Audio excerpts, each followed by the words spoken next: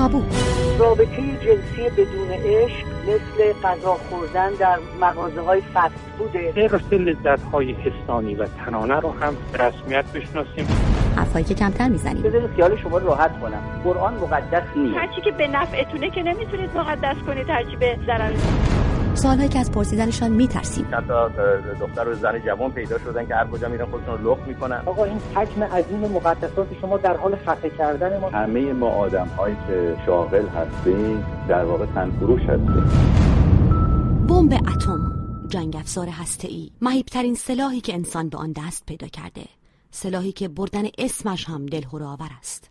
از میان تمام کشورهای جهان چند کشور رسما بمب اتم دارند. کشورهایی هم متهم به تلاش برای دستیابی به سلاح هسته‌ای هستند. اما آیا حقیقتاً کشورها به بمب اتم نیاز دارند؟ بمب اتم به چه کار جهانی میآید که همین حالا هم پر از جنگ و ناامنی و کشت و کشتار است؟ آیا با سلاح هسته‌ای ممکن است به صلح دست یافت؟ در چنین جهانی بمب هسته‌ای آری یا نه؟ بمب هسته‌ای برای ایران چه؟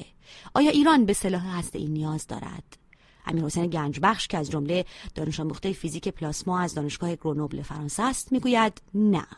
اما حسین قاضیان جامعه شناس میگوید ایران برای حفظ امنیت ملی خود در جهانی که مناسبات آن را زور تعیین می‌کند به سلاح هسته‌ای نیاز دارد. من فهیم خضرحیدری هستم. سلام، به یک تابوی دیگر خوش آمدید. آقای گنجبخش، بحث این هفته تابو رو با شما آغاز می‌کنیم با این پرسش که پرسش اصلی برنامه ماست. اساساً ایران آیا به سلاح هسته‌ای نیاز داره؟ مستقل از اینکه برنامه هسته ایران آیا موضوعش دستیابی به سلاح هسته‌ای هست یا نه، مستقل از حساسیت جهانی که بر روی پرونده هسته ایران هست، موضوع بحث ما اینه که اساساً ایران در شرایطی که هست به سلاح هسته‌ای، به بمب هسته‌ای نیاز داره یا نه؟ مسئله دستیابی به سلاح هسته‌ای یا بودن جزو کلوپ کشورهایی که سلاح هسته‌ای دارن یک استثناست، قاعده نیست. از 193 کشوری که عضو سازمان ملل متحد هستن فقط 9 کشور هستن که سلاح هسته‌ای دارن. 5 تاشون ابرقدرت‌ها هستن که میشناسیمشون. 4 کشور بودن که این 4 کشور جدا حتی از خواست اون کشورها سلاح هسته‌ای دارن که عبارتند از اسرائیل، هند، پاکستان و کره شمالی. به عبارت دیگه ما باید این سوال رو از خودمون بکنیم که اون 184 کشوری که سلاح هسته‌ای ندارن به چه دلیلی نخواستن این سلاح هسته‌ای رو داشته باشن. اگه به این 4 کشور هم نگاه بکنیم می‌بینیم که دلیل اصلی دستیابی به سلاح هسته‌ای این داشتن دشمن استراتژیک. هند بعد از شکستش در جنگ 1962 از چین و بعداً هم 1971 اگه اشتباه نکنم از چین تصمیم به داشتن سلاح هسته‌ای گرفت و میدونیم که یه طنز تلخی هم هست که اسم بمبی هم که منفجر کردن بودای خندان بود. پاکستان هم همه میدونن که از نظر استراتژیک دعوای زمینی که با هند دارن، چه کشمیر چه بخشی از پنجاب و غیره، این هم دشمن استراتژیکش معلوم. اسرائیل هم روشن بودش که تمام کشورهای عربی و بخشی از جنبش به اصطلاح این تروریستی کمونیستی هم قصدش از میان برداشتن اسرائیل از روی زمینه که هنوز این خواست از روی میز خیلی از کشورها از جمله رهبران جمهوری اسلامی هم برداشته نشده. این هم دستیابی به سلاح هسته‌ایش به خاطر ایجاد یک توازنی بود بر ضد خطر از میان برداشته شدن کشورش. کره شمالی هم که روشن دلیل اصلی داشتن سلاح هسته‌ایش حفظ خودشه، حفظ حکومت خودشه و نه هیچ اهمیتی داره واسه امنیت ملیش. از این زاویه که نگاه بکنیم میبینیم که ایران به دلیل اینکه دشمن استراتژیک نداره هیچ احتیاجی به سلاح هسته‌ای نداره. یعنی ما در منطقه هیچ کشوری نیست، کشور مورد اهمیتی نیست که دعوای سرزمینی با ما داشته باشه. ما هیچ احتیاجی به سلاح هسته‌ای نداریم. آقای قاضیان، آقای گنجبخش داشتن سلاح هسته‌ای رو یک استثناء دونستن نه یک قاعده و پرسشی که مطرح کردن اینه که خب کشورهایی که ندارند چرا سلاح هسته‌ای ندارند یا چرا دنبال اون نیستند. آقای گنجبخش در مجموع نتیجه گرفتند که وضعیت ایران وضعیتی نیست که بخواد به دنبال سلاح هسته‌ای باشه یا اساساً سلاح هسته‌ای به کارش بیاد. اول اینکه بحث ما در مورد یک ایران فرضیه ما خب همه اذعان داریم که جنگ مهمترین فاجعه های بشریه و خوبه که جنگی در کار نباشه، چه برسه به جنگی که بخوان توش سلاح وحشتناک اتمی استفاده بکنن. ولی آرمان صلح یک آرمان. موضوع دوم اینه که من وقتی از موضوع سلاح اتمی صحبت میکنم، از نحوه دستیابی به سلاح اتمی، هزینه‌های دستیابی به اون، حمل و نگهداری و استفادهش حرفی نمیزنم. ای بسا که وقتی اینا رسیدگی بشه معلومه که در این حال که ما شاید نیاز داشته باشیم که بمب اتمی داشته باشیم، اما در این حال نمیصرفه فعلا که چنین کاری بکنیم. این دوتا موضوع مقدماتی رو باید در نظر داشت. اما در مورد بحث شما، این رو باید اول پرسید که ما داریم از کدوم ایران حرف میزنیم؟ ایران تحت حاکمیت جمهوری اسلامی، ایران پس از جمهوری اسلامی، یا حتی داریم از اون ایرانی حرف میزنیم که پیش از جمهوری اسلامی وجود داشت؟ من میخوام بگم برخلاف تصور اولیه که خیلی از ماها ممکنه داشته باشیم که این سوال بدون این پاسخ به این پرسش که من مطرح کردم قابل پاسخ دادن نیست، میخوام بگم اتفاقا هر رژیمی که بر سر کار باشه تقریبا جواب این سوال یکی است، به دلیل چند تا نکته. اول اینکه ما میدونیم که خلأ سلاح اتمی در جهان شکل نگرفته. ما در جهان عاری از سلاح اتمی زندگی نمی‌کنیم. بنابراین اونهایی که سلاح اتمی دارن همیشه میتونن دیگران رو با توسل به اون تهدید کنن. دومی که تا وقت نظم بین‌المللی مبتنی است بر وجود واحدهای ملی، یعنی دولت ملت‌ها، و این کشورها منافعی دارن و قدرت اونها در مجموع تعیین کننده جایگاهشون در تعاملات بین المللی است و حقوق بین المللی متاسفانه نتونسته جلوی عنصر زور رو در روابط بین الملل بگیره در واقعیت، اون وقت میپذیریم که هر رژیمی در هر منطقه‌ای که بر سر کار باشه، من جمله هر رژیمی که در ایران قدرت رو به دست داشته باشه، برای دفاع از منافع خودش باید قدرت نظامی مهمی هم داشته باشه. خب سلاح هسته‌ای اهمیت زیادی داره به دلیل نقش بازدارندگیش اتفاقا. یعنی اون گفته ماو رو میشه یه جور دیگه تفسیر کرد که گفته بود که صلح از لوله تفنگ در میاد. ما میبینیم که از زمانی که سلاح هسته‌ای نه در دست یک کشور بلکه در دست چند کشور بوده، هیچ وقت استفاده نشده، نقش بازدارنده داشته و اتفاقا تضمینگر صلح بین کسانی بوده که اون سلاح رو در اختیار داشتن. تنها باری که این سلاح استفاده شده وقتی بوده که آمریکا در هیروشیما و ناکازاکی استفاده کرد و هیچ قدرتی نداشت. اما وقتی قدرت‌های دیگر هم این سلاح رو به دست آوردن، با وجود همه مخاصمات چند دهه‌ای که در جریان جنگ سرد وجود داشت، هیچ کدام از طرفین استفاده نکردن و در هیچ کدام از منازعاتی که در بین طرف‌های دارنده این سلاح وجود داشته استفاده نشد. نکاتی آقای قاضیان مطرح کردن آقای گنج بخشد، از اینجا شروع بکنیم که خب میگویند که مگر در جهان خلأ سلاح اتمی صورت گرفته؟ استدلال آقای قاضیان ربطی به ایران فقط نداره. ایشون ادعا میکنن که چون خلأ سلاح اتمی در دنیا نشده، هر کشوری در دنیا، یعنی اون 193 کشور، همه باید برن دنبال سلاح هسته‌ای که اگر یک کشوری بهشون حمله کرد اونا بتونن از خودشون دفاع کنن یا با داشتن اون سیستم بازدارندگی مانع حمله بشه. ما باید ژئوپلیتیک ایران رو در نظر بگیریم. ما باید نگاه بکنیم ببینیم در اطراف ما، در همسایگانمون، در بقیه کشورهای دنیا چه کشورهایی هستن که قصد حمله به ایران دارن که ما فکر بکنیم برای دفاع از خودمون باید به سلاح هسته‌ای مجهز بشیم. به نظر من ما نداریم. ما به دلیل قدرتمون و ژئوپلیتیکی که عرض کردم از نظر نیروی انسانی داریم، بهترین روابط میتونیم با کشورهای همسایه‌مون و کشورهای دنیا برقرار بکنیم. هیچ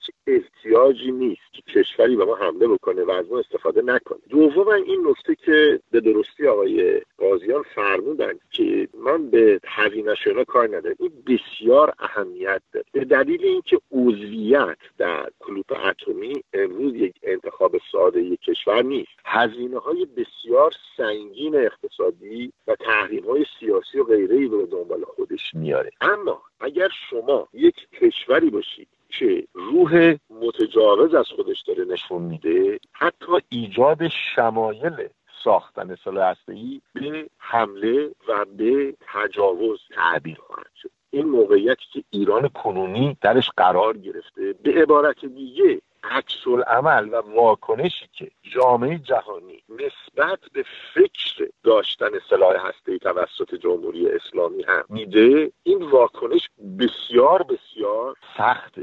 ببین ایشون میگن جدا از حکومتی که بر ما حکومت میکنه، درست فهمیده باشم، داشتن سلاح هسته‌ای یک عامل بازدارنده است، امنیت ملی رو میتونه تامین. من فکر میکنم اصلا الان داشتن سلاح هسته‌ای برای ایران هزینه و خطرات امنیتی و ملی بیشماری فراهم میکنه. آقای قاضیان، حالا من از شما این رو میپرسم، آقای گنجبخش میگن که برخلاف اینکه در دیدگاه شما این مطرح هست که خب برای حفظ امنیت خودش ایران در جهانی که خالی نشده از سلاح هسته‌ای به سلاح هسته‌ای نیاز داره، ایشون میگن حتی نمایش این که ایران میخواد به سلاح هسته‌ای دست پیدا کنه این هست که امنیت ایران رو به خطر میندازه. یعنی کاملا مقابل دیدگاهی که شما مطرح کردید. ببینید، من نکاتی که گفتم زمانمند نبود، برای همین گفتم که اهم از این که چه رژیم بر ایران حاکم بوده یا هست یا خواهد بود، این بحث رو باید پیش برد. وقتی شما به هزینه‌های فعلی اشاره می‌کنید دارید زمانمند حرف می‌زنید.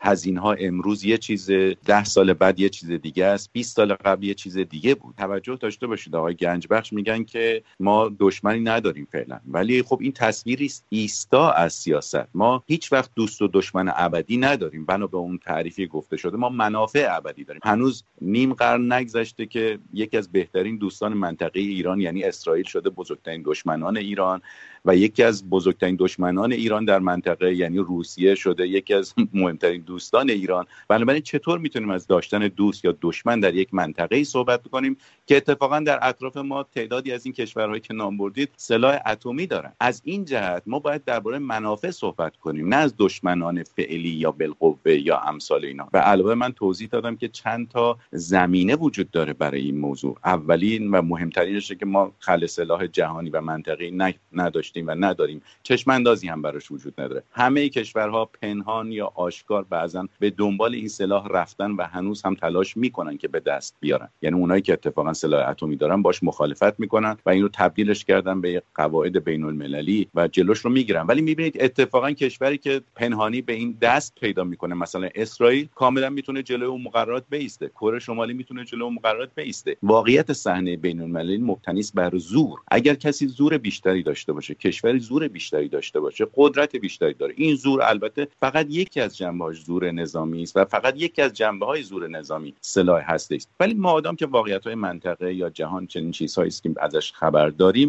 اون وقت می‌بینید که همه کشورها بخوان نخوان باید به سراغ این مسئله برن متاسفانه و این سلاح وحشتناک رو به عنوان یک عامل بازدارنده اتفاقا برای صلح مصرف کنن. آقای قاضیان، من قبل از اینکه برگردم به آقای گنجبخش خیلی کوتاه از شما میپرسم که فرمودید برای اینکه در معادلات جهانی کشوری بتونه قدرت داشته باشه و از خودش دفاع بکنه، در این معادلات باشه اساساً خب به سلاح هسته‌ای نیاز داره در این جهان، با قید متاسفانه که گفتید. ولی مثلا شما نگاه کنید به پاکستان، همسایه ایران، سال‌هاست یک قدرت هسته‌ایه. درسته که دستیابی پیدا کرده حتی به سلاح هسته‌ای، ولی در معادلات جهان کجا هستن؟ درسته که سلاح اتمی میتونه قدرت بازدارندگی برای منافع ملی به یک کشور بده، اما هیچ کشوری با داشتن سلاح اتمی قدرت منطقه‌ای نخواهد شد، چه برسه به قدرت جهانی. حتی هند و پاکستان و حتی چین و شوروی با اتکا به قدرت هسته‌ای قدرت جهانی نشدن. چین دهه‌ها پیش از اینکه به غول اقتصادی بدل بشه سلاح اتمی داشت اما قدرت جهانی نبود. وقتی قدرت جهانی شد که قدرت اقتصادی فراوانی پیدا کرد. شوروی پس از فروپاشی هم سلاح هسته‌ای داشت، ولی به اندازه پیش از فروپاشی یا به اندازه الان که خودش رو بازسازی کرده قدرت جهانی نبود. بنابراین داشتن سلاح اتمی کشوری رو قدرت جهانی یا منطقه‌ای نمی‌کنه،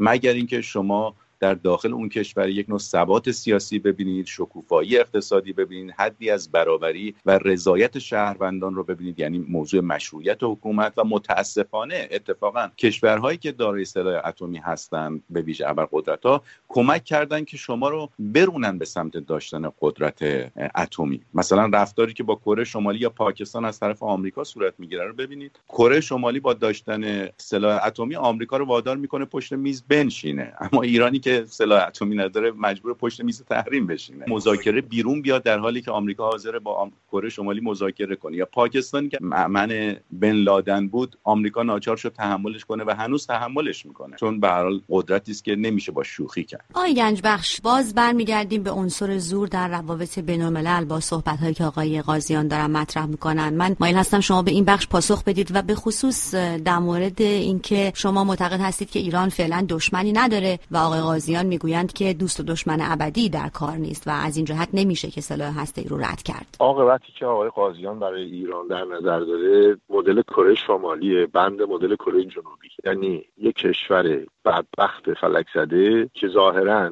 سلاح هسته‌ای داره، مثلا به حساب خودش داره به امریکا زور میگه. من مدلم کره جنوبیه که اگر نگاه کنید اوایل انقلاب از ایران هم عقب مانده‌تر بود و امروز یکی از بزرگترین قدرت‌های اقتصادی شده. احتیاجی هم به سلاح هسته‌ای نداره که بهترین روابط اقتصادی رو با ژاپن، حتی با چین، با ایران، با کشورهای دنیا، دیگه اسم سامسونگ و اینا رو نمیارم چون اینا تو خود من ایجاد افسردگی میکنه که ما الان وضعیتمون به کجا رسیده که باید آرزوی شبیه شدن به کره شمالی رو داشته باشیم که پای میز مذاکره با امریکایی که قاعدتاً بعد بهترین رابطه رو باش داشته باشیم بتونیم عرض اندام بکنیم. این به نظر من جوهر اختلاف نظر بین ما که تصور میکنیم این زوری که از طریق داشتن سلاح هسته‌ای ایجاد میشه مثل کره شمالی برای بهروزی و امنیت ملی و منافع ملی مردم ایران به درد میخوره. نه خیر.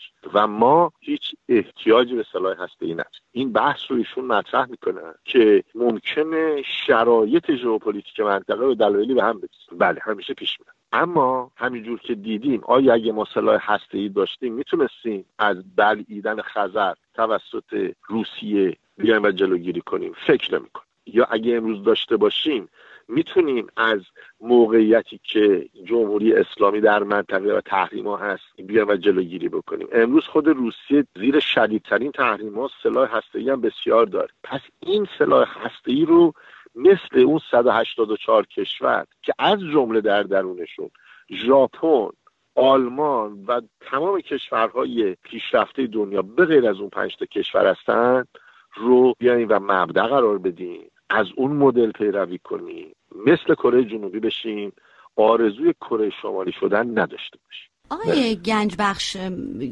نکته‌ای که توی صحبت آقای قاضیان تکرار شد بحث صلح بود از طریق داشتن سلاح هسته‌ای و پیوستن به قول شما به کلوب کشورهایی که سلاح هسته‌ای دارن.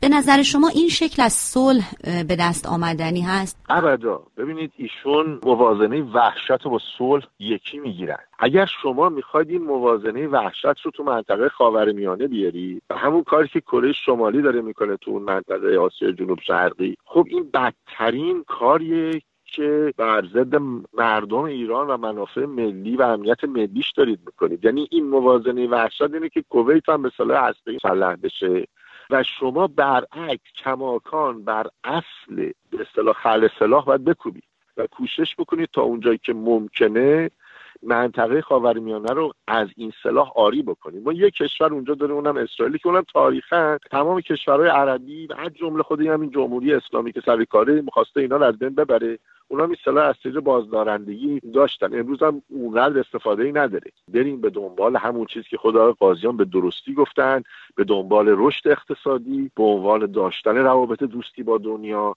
صلح به اون صورت برقرار خواهد شد. همونطور که ایجاد اتحادیه اروپا بود که صلح رو به اروپا آورد. اون کشورهایی که چندین جنگ بسیار بسیار خانمانسوز با هم کرده بودند. آقای قاضیان، الگوی اتحادیه اروپا، الگوی اتحاد و دوستی بین کشورها در برابر الگوی اینکه خب هر کس سلاحی داشته باشه، حتی بازدارنده، که دیگری رو بترسونه، این دو الگو فکر میکنید اساساً کدومش با واقعیت خاورمیانه هماهنگ‌تره؟ حقیقتش اینه که موازنه وحشت کماکان وجود داره، فقط مهم این است که کی وحشت میکنه و کی وحشت میافکنه. من واقعا از آقای گنجبخش انتظار نداشتم که بگن که من از کره شمالی دفاع میکنم و ایشون از کره جنوبی. من فکر کنم شنوندگان برنامه شما به قدر کافی خردمند هستن و خودشون میتونن تشخیص بدن، نیازی به این القاب و انگ زدن ها نیست. نکاتی که آقای گنجبخش میگن اتفاقا مؤید سخن منه. شما نگاه بکنید به کره جنوبی و ژاپن، درسته اینها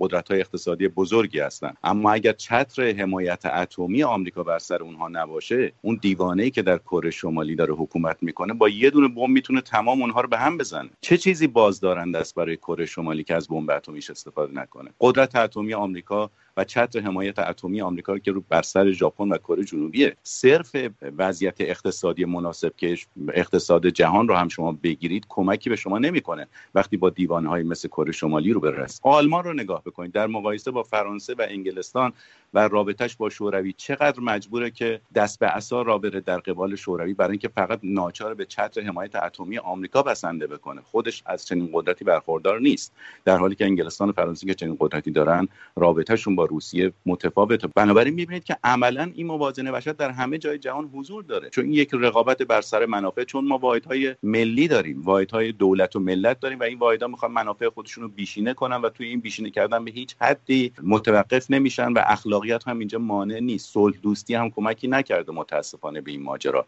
موضوع این است که آیا شما میخواید در کنار کسانی باشید که همیشه باید زیر وحشت زندگی بکنن، یا کسانی که ممکنه اتفاقا به دلیل امکان وحشت آفرینی شما رو از وحشت آفرینی متقابل باز بدارن؟ همین در کنار ما امارات رو در نظر بگیرید که سعی کرد این مدل دوستی رشد اقتصادی رو درست کنه. اصلا سلاح اتمی به کنار، اگه دیوانگانی که در ایران حاکمن بخوان یه دونه موشک بندازن توی دبی، میبینید که همه چیز رو از هم میپاشه. اینا واقعیت هاست. ممکنه ما خوشمون نیاد، دوست نداشته باشیم، ناراحتمون بکنه، با آرمان‌های ما فاصله داشته باشه. آقای گنجبخش، ما در دقایق پایانی برنامه هستیم، به شما برمیگردم.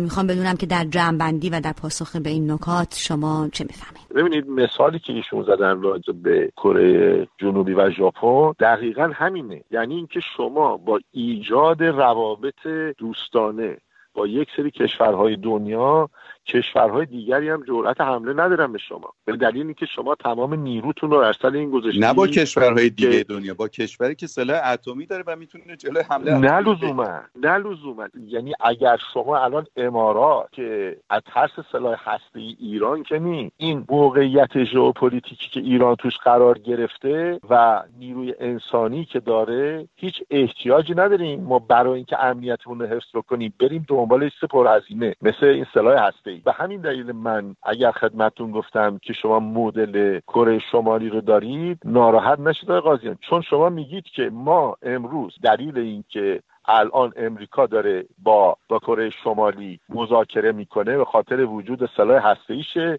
ولی ما برای سر میز مذاکره سر تحریم هم نمیتونیم به خاطر اینکه سلاح هسته‌ای. من به عنوان یک مثال برای نقش قدرت اتمی گفتم. شما قدرت اتمی رو به عنوان یک قدرت یک کشور در نظر میگیرید و من درست برعکس، موقعیت ژئوپلیتیک، قدرت اقتصادی، روابطش با کشورهای دیگه دنیا رو به عنوان عوامل اصلی حفظ امنیت ملی کشور میدونم. ده‌ها راه دیگر وجود داره که ما امنیت ملی کشورمون رو و پیشرفت و بهروزی مملکتمون رو تأمین بکنیم. پس بیایم فکر بکنیم چه مناسباتی رو تو منطقه ما برقرار کنیم که خطر جنگ رو از تو منطقه بیرون ببره، نه اینکه یه کاری بکنیم که باعث بشه که هر لحظه خطر جنگ بیشتر و بیشتر بشه.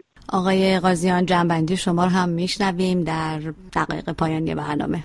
من فکر می‌کنم آقای گنجبخش خیلی اسیر این هستن که موضوع رو به جمهوری اسلامی و امروز و ایران امروز ارتباط بدن. من فارغ از اینها بحث می‌کنم. سلاح اتمی جنبه‌های مختلفی داره، من فقط روی جنبه بازدارندگیش اشاره کردم. شما فرض کنید یه ایران مرفه آبادی ساختید، با اسرائیل رابطتون رو خوب کردید، با آمریکا رابطتون رو خوب کردید که من مدافع هر دو هستم و معتقدم امنیت ملی ما رو بیشتر می‌کنه، اما در این حال یه دیوانه‌ای در پاکستان از این مدارس طلبه‌ای که دارن بر سر کار میاد و بمب اتمی هم داره و به راحتی میتونه خوشبختی شما رو از بین ببره. سلاح اتمی قدرت بازدارندگیش در اینجاست که معلوم میشه.